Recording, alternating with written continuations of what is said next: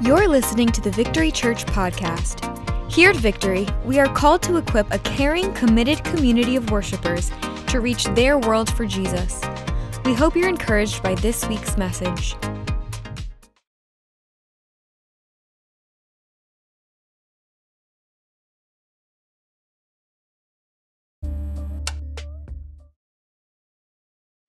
Welcome. So glad that you are inviting us into your home or wherever you are watching this. It's so important that we continue to experience God together, even though we can't be together in person. We're together spiritually, we're together digitally. And today is a very special Sunday. This is Pentecost Sunday. Now, at Christmas time, we encourage people to experience anew the newborn King.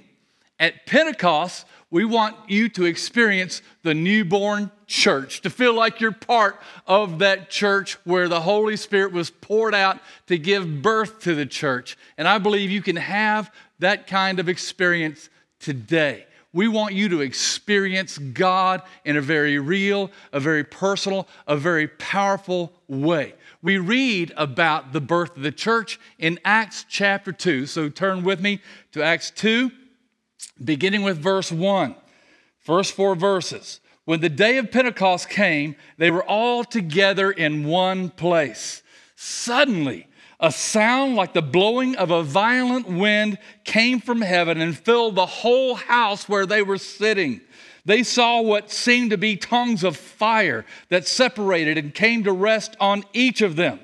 All of them were filled with the Holy Spirit and began to speak in other tongues as the Spirit enabled them. The next few verses describes that Jews from many countries, speaking many different languages, were there in Jerusalem at the time, and they heard this early church praising God in all these different languages. Then we pick up again in verse 12.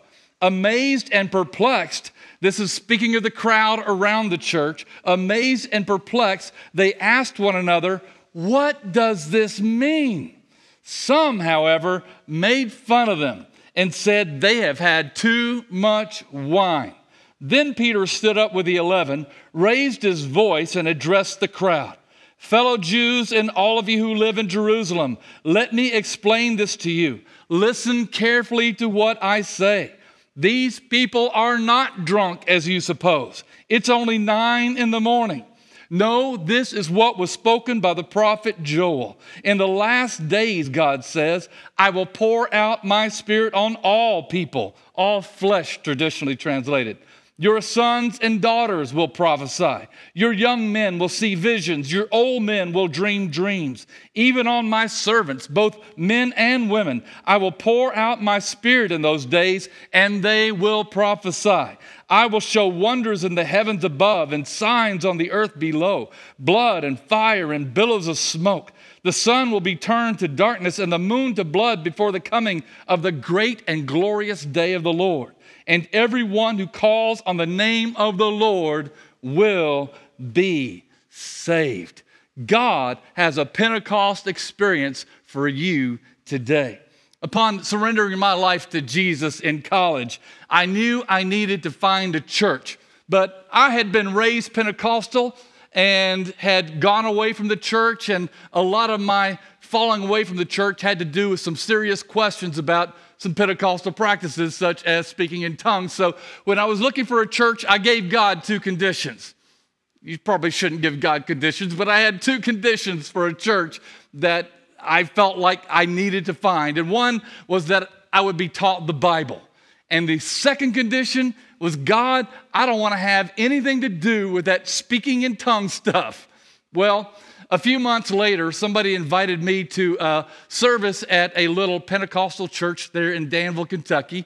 And I went and heard a message on the need for prayer to pull down strongholds in a region, in a nation, so that nation could experience revival. Little wonder that still here, these many years later, I'm looking for a national revival. That gripped my spirit. And I was so stirred in my soul that as soon as I was dropped off back at my dormitory, I ran to my dorm room, knelt down next to the bed, and just began began to pray fervently all that I knew how to pray as a young follower of Jesus. And within 5 minutes, I had exhausted my whole prayer vocabulary. But I felt something still bubbling up inside. And the next thing I knew, as I gave expression to whatever that was, I was speaking in a language that I had never learned before. And I felt like what God wanted to do was to lead me to pray in other tongues over that college campus so that we could experience revival. And I could tell you a lot about that night. A lot happened, but the summary of it is, for 4 hours, I walked around that campus, and because this was a summer and I was a counselor at a summer program for high school students, guess what we experienced in that summer program? Revival. It was a powerful move of God's Spirit. Now, when I experienced that infilling of the Holy Spirit, that baptism in the Spirit that gave evidence of speaking in tongues, I shared that with one of the Christian professors who was part of this summer program. And he said to me, "Ed, I could tell that you were hungry for something more." Well, today we're starting a brand new sermon series called Open. Welcome, Holy Spirit. And we want to encourage people to be open to the Holy Spirit and everything that the Holy Spirit wants to do in our church, in our lives, in our world. And it's important to be open because, honestly, there are a lot of people who give God certain conditions. God, I don't want to deal with this. I don't want to deal with that. But we need to be open to what the Holy Spirit wants to do. We can't give God conditions to say, God, you can't do this and you can't do that. And I want to encourage you to go beyond just being open. I want to encourage you to get hungry for the things of God. Hungry for what God wants to do in you, hungry for what God wants to do through you, hungry for what God wants to do in our church, hungry for what God wants to do in our nation. Let's be open. A lot of the church world is not open, but we want to be open and we want to be eager for what God has in store for each one of us. This move of the Spirit. The disciples in the early church, I'm convinced, were hungry.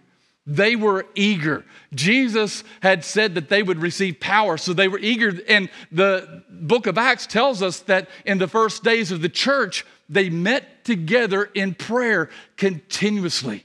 And so they were hungry. And I don't believe that you can hunger and thirst for righteousness, which we all should do, whether we consider ourselves charismatic, Pentecostal, evangelical, Catholic, it doesn't matter.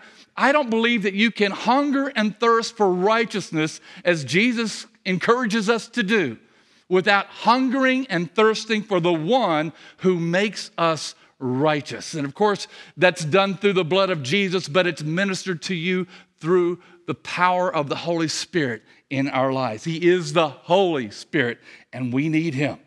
I want to encourage you to expect an outpouring of the Spirit in your life based on the same expectations that the early church had. They had an expectation based, first of all, on the promises of God.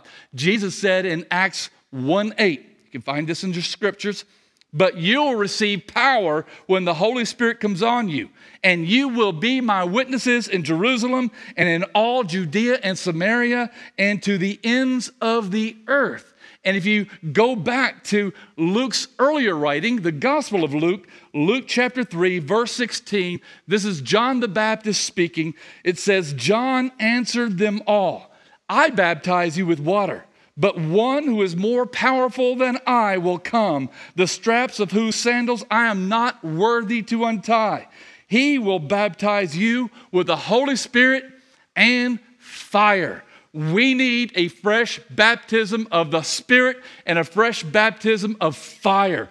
Those verses go on to say that God is going to burn up the chaff. What is chaff? Chaff is what's left over after the good grains of wheat are sifted out. It's just waste that in Jesus' day was only good to be burned up. It had no other value. And God, I believe, wants to burn up some excess in our lives. He wants to burn up some waste, and He wants to leave good grain. He wants to leave what is good in our lives. so that we can be more effective as sons and daughters of Christ than we have ever been. So God's doing something. So they had the promises, Acts 1, Luke 3, and not to mention those promises in the New Testament, but all the promises from the prophets, including the promise from Joel that Peter makes reference to in his sermon as we read just a minute ago. We need this outpouring, and God has promised it for all flesh, for all people, sons and daughters, men, women, servants, anybody. God wants to pour out his Spirit. He's promised it. And he will do it. Let's expect God to be a covenant-keeping God. He wants to pour out his Spirit on your life. And it's not just a one-time thing. We are to continuously be filled with the Spirit, Paul says in the letter to the Ephesians. So there is a promise to you. There's also this issue of empowerment. I believe the early church wanted to be empowered. They knew that they were to be witnesses to the whole world. At least they should have known it. Jesus said that they would be his witnesses in Jerusalem, Judea and Samaria, and the ends of the earth. And you know what? I think they were very, very aware that they were inadequately equipped. In spite of the fact that they had been with Jesus all that time, they had witnessed Jesus' earthly ministry, they had scattered when he was crucified. And they still weren't ready, even after he ascended into heaven. But they knew that Jesus wanted to give them power to be his witnesses. And we might think, well, I don't need those gifts of the Spirit and the power of the Spirit and the baptism of the Spirit. I don't need those kinds of things. But don't you want to be a good witness for the Lord?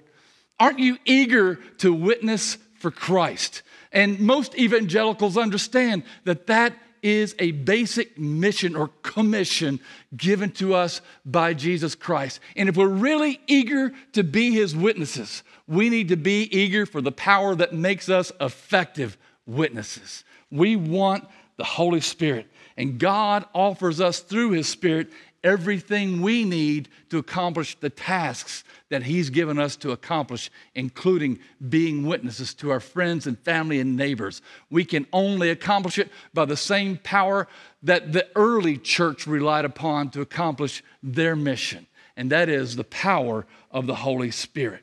Now, how do you know if you're endued with power from on high? How do you know that you're clothed with the power of the Holy Spirit? Well, we should take it by faith, right?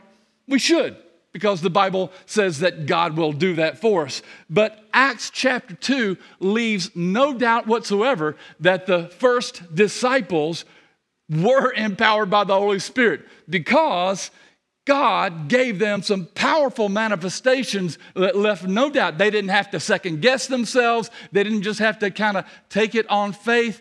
God left himself a powerful witness through their experience of the outpouring of the Holy Spirit.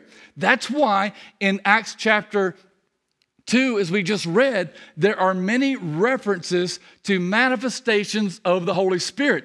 And Peter even gets up and explains that Joel prophesied that there will be all kinds of manifestations, and he named some things that didn't happen on the day of Pentecost, but that are still in God's agenda as he prepares the church for the second coming of Jesus Christ. And the biggest act of preparation on our part is to speak God's word, to preach the gospel to all nations, and then Jesus is going to come back. But they had manifestations of the Spirit. And I believe that's important for us to expect as well, because in every major historical outpouring of the Holy Spirit, as you go back through centuries, there were powerful manifestations of the Spirit. You just think about it. You have an infinite God, the infinite Spirit of God, touching us finite people, and something's going to happen. There will be manifestations of the Holy Spirit. And I believe that God wants many of us to have such an experience of the Spirit that we're not left wondering, did I really get something? Did something really happen? Did God really touch my life in a special way? Yes, again, most seasons of our Christian life, I believe that we do just walk by faith. We live by faith, and we accept the empowerment of the Holy Spirit by faith. You don't have to have something supernatural happen to you before you feel empowered to witness to a friend or family or loved one. You don't need to be waiting for something. You are empowered by the Holy Spirit. But I believe that God wants to do something and take us to such a new level of effectiveness and witness to our world and to our nation that, as in historic revivals, we are going to be left with no doubt God's up to something, and we're going to see some major manifestations. What do we see in Acts chapter 2? Well, you see and hear some things. The first thing that is mentioned is that there was a sound as a mighty rushing wind, a violent wind. There appeared what seemed to be tongues of fire that split apart and alighted upon every single person there.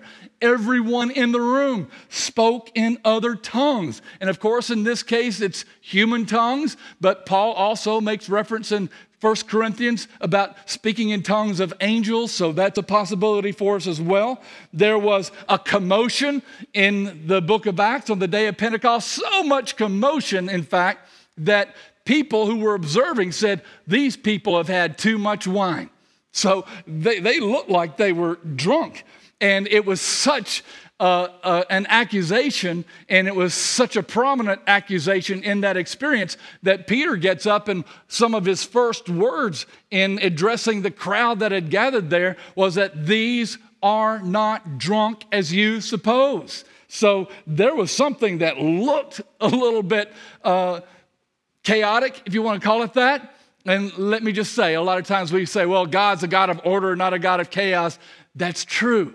But Acts chapter 2 lets us know that it could be the case that God defines order a little bit differently than some of us evangelicals in this modern world. So we got to be open to how God defines order, right? Amen. He does. I'm assuming you're saying amen right now. In Acts chapter 2, as Peter is preaching, he makes reference, as I said before, to Joel, which lists all kinds of things, prophecy and visions and dreams and wonders and signs in the heavens and on the earth.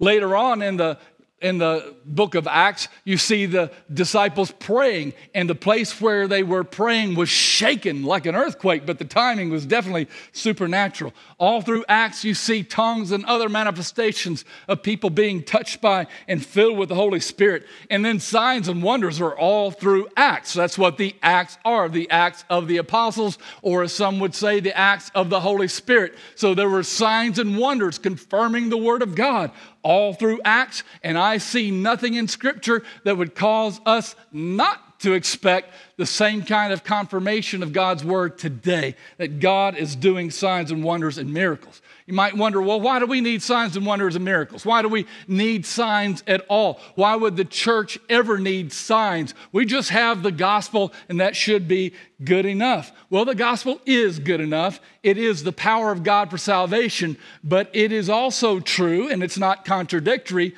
to see, to observe that God backs up that word, the gospel, with signs and wonders. And that's a biblical term, signs and wonders. Well, what's a sign and a wonder? First of all, a wonder is something that makes you stop and wonder. It could be a burning bush. It could be any of these things that are listed here.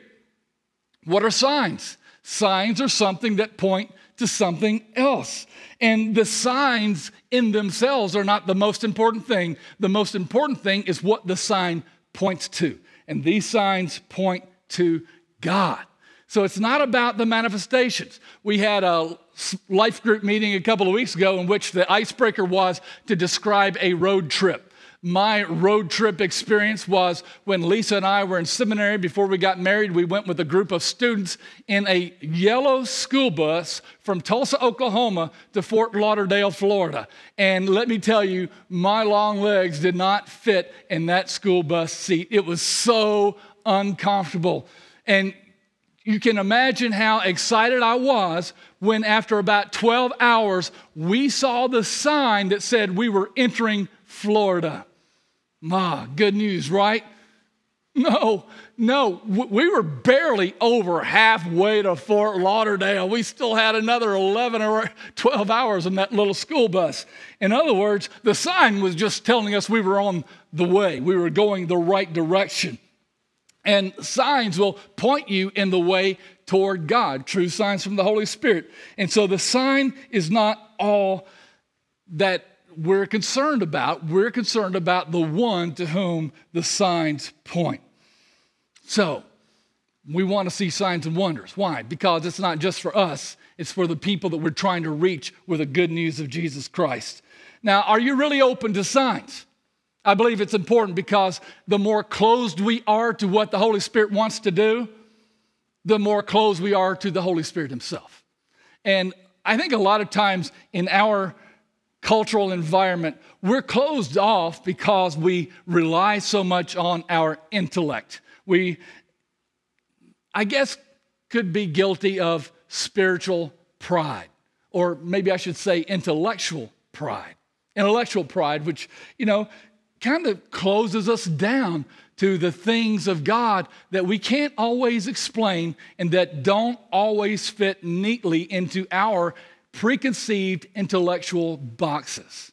So we need to be open to the Holy Spirit. I mentioned that historic revivals have signs and wonders and manifestations. You could go back to the Great Awakening, Jonathan Edwards. People fell, people shook, people were in trances, sometimes for days. Crazy things. And Jonathan Edwards was no intellectual slouch. He is considered by many historians as colonial America's greatest intellect. He eventually became the president of Princeton College. So he was no intellectual slouch, but they had signs and wonders in the Great Awakening under his leadership.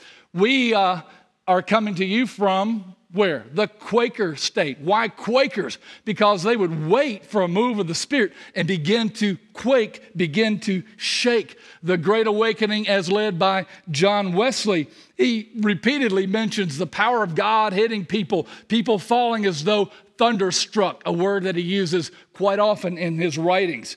The Welsh revival, the Hebrides revival, people shaking in trances, falling prostrate, deep conviction in their hearts by the Holy Spirit. The Azusa Street revival of the early 1900s, of which we as a church and as a movement are a product. And then, even detractors of Pentecostalism, they recognize, and I've done a lot of studies in the history of revival and read a lot of books by people who are not charismatic, not Pentecostal, but they acknowledge that in the history of revival, there is so much evidence of manifestations of power and of the Spirit that you cannot deny it being a work of the Spirit, and it can't all be attributed to a work of the devil to try to, steer people astray. This is a part of what the Holy Spirit works, and the book of Acts is a good example of what we can see.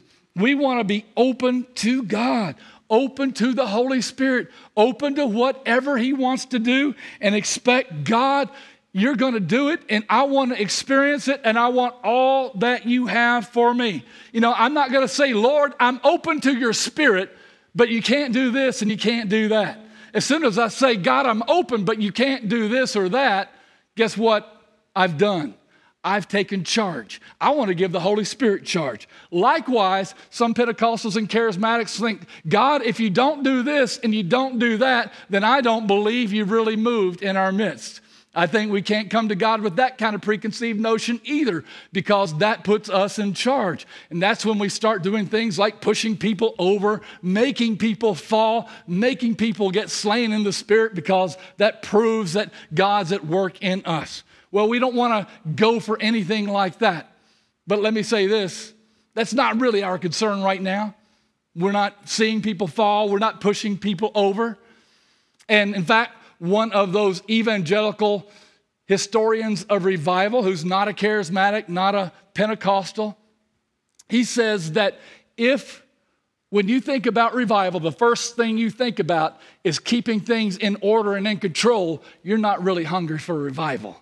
We need an outpouring of the Holy Spirit more than we need control and for things to fit neatly our order of things.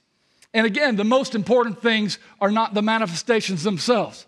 When our church experienced revival in the 1990s, we thought those revival experiences in those meetings were the most important things. But really, the most important things that continue to impact our church is the fact that we became a church of small groups during those 6 months of revival meetings. We became a multi-ethnic church during those 6 months of revival meetings. And I believe those two things remain important manifestations of the revival. Let me just address the ethnicity thing. See, we're a spirit-empowered, spirit-created, multi-racial, multi-ethnic community. This is God's work that makes us one of a relatively small minority of multi-ethnic churches in America. It's a work of the Holy Spirit. And we need that work. Our world, our community needs the evidence of what God can do when He brings men and women of all races, all nationalities together because we have one heart, a heart for God, a heart for His Spirit's work, and a heart for each other as we love God with all of our heart and soul and mind and strength and love our neighbors as ourselves, including those of other races. America needs that right now. Let me tell you, I've been heartbroken this week. I've been heart sick this week. I cannot stand it. It almost moves me to tears. This killing of George Floyd this week with a white policeman's knee in his neck for, 8 minutes? I don't know. But it's a horrific, horrific scene. I just can't stand that kind of racial injustice. I hate it. And we have a powerful voice against that kind of racism. We do, and we can't be silent. But can I also say this? Just as important as our words, our voice, and speaking out against racism is who we are. Just speaking words without living those words out would be nothing. We at Victory Church are living out what it means to love one another across all those barriers that tend to divide our nation. That's who we are. This is a work of the Holy Spirit. And let me tell you, I need a fresh work of the Holy Spirit. I want to see God release His power in that area of racial healing, but also physical healing, signs and wonders and miracles of all kinds. God wants to do something special because God's agenda is to reach our world with His love, the good news of Jesus Christ, of salvation through Him. And let me tell you, I believe that now is a time to experience a fresh outpouring of the Spirit now, today, right now. See, coronavirus has messed up a whole lot of stuff, but this season is not just about adjusting to a virus. This season is not just about adjusting to online ministry. No, this season is a season in which we are being shown that our illusions of stability have been shattered and that the only stable force upon which we can rely is the foundation of Jesus Christ. And we need to experience Him more fully, more powerfully by His Spirit and give testimony to that by the power of the Holy Spirit. We need a fresh outpouring, church. We need a fresh outpouring. You need a fresh outpouring today, right now. This past week, we were talking with staff about how difficult it is to convey a spiritual experience through a camera. We think about laying on of hands and anointing with oil and all those kinds of biblical practices. And I thought, well, it's almost impossible. And then I remembered my own experience of being filled with the Spirit that I talked about at the beginning. I talked about going to that little Pentecostal church where I heard a message on the need to pray so that God could send a revival to a nation. Do you know that message was given digitally? This little church, I don't remember anything about the service.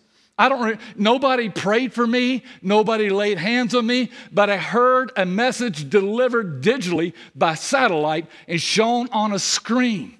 And it was by myself in prayer in my dorm room that God touched me so powerfully.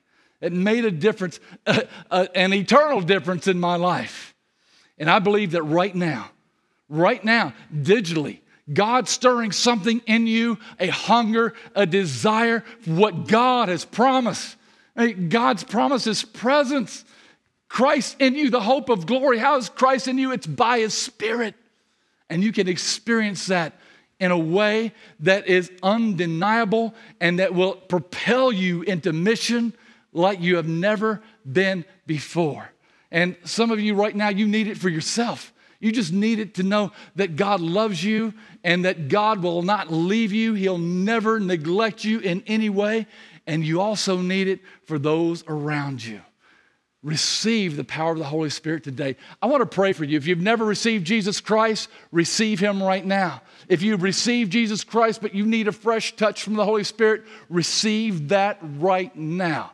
I pray for you in Jesus' name that you experience the power of the resurrection, the power of your sins being forgiven, your sins being blotted out, and the power of the Holy Spirit who comes to indwell you, who comes to endue you with power from on high, that you might live the life, not just that you were created to live in the sense that you could be fulfilled, but the life that you were created to live in the sense that you were created to glorify God and to point many other people to the love of a good Heavenly Father.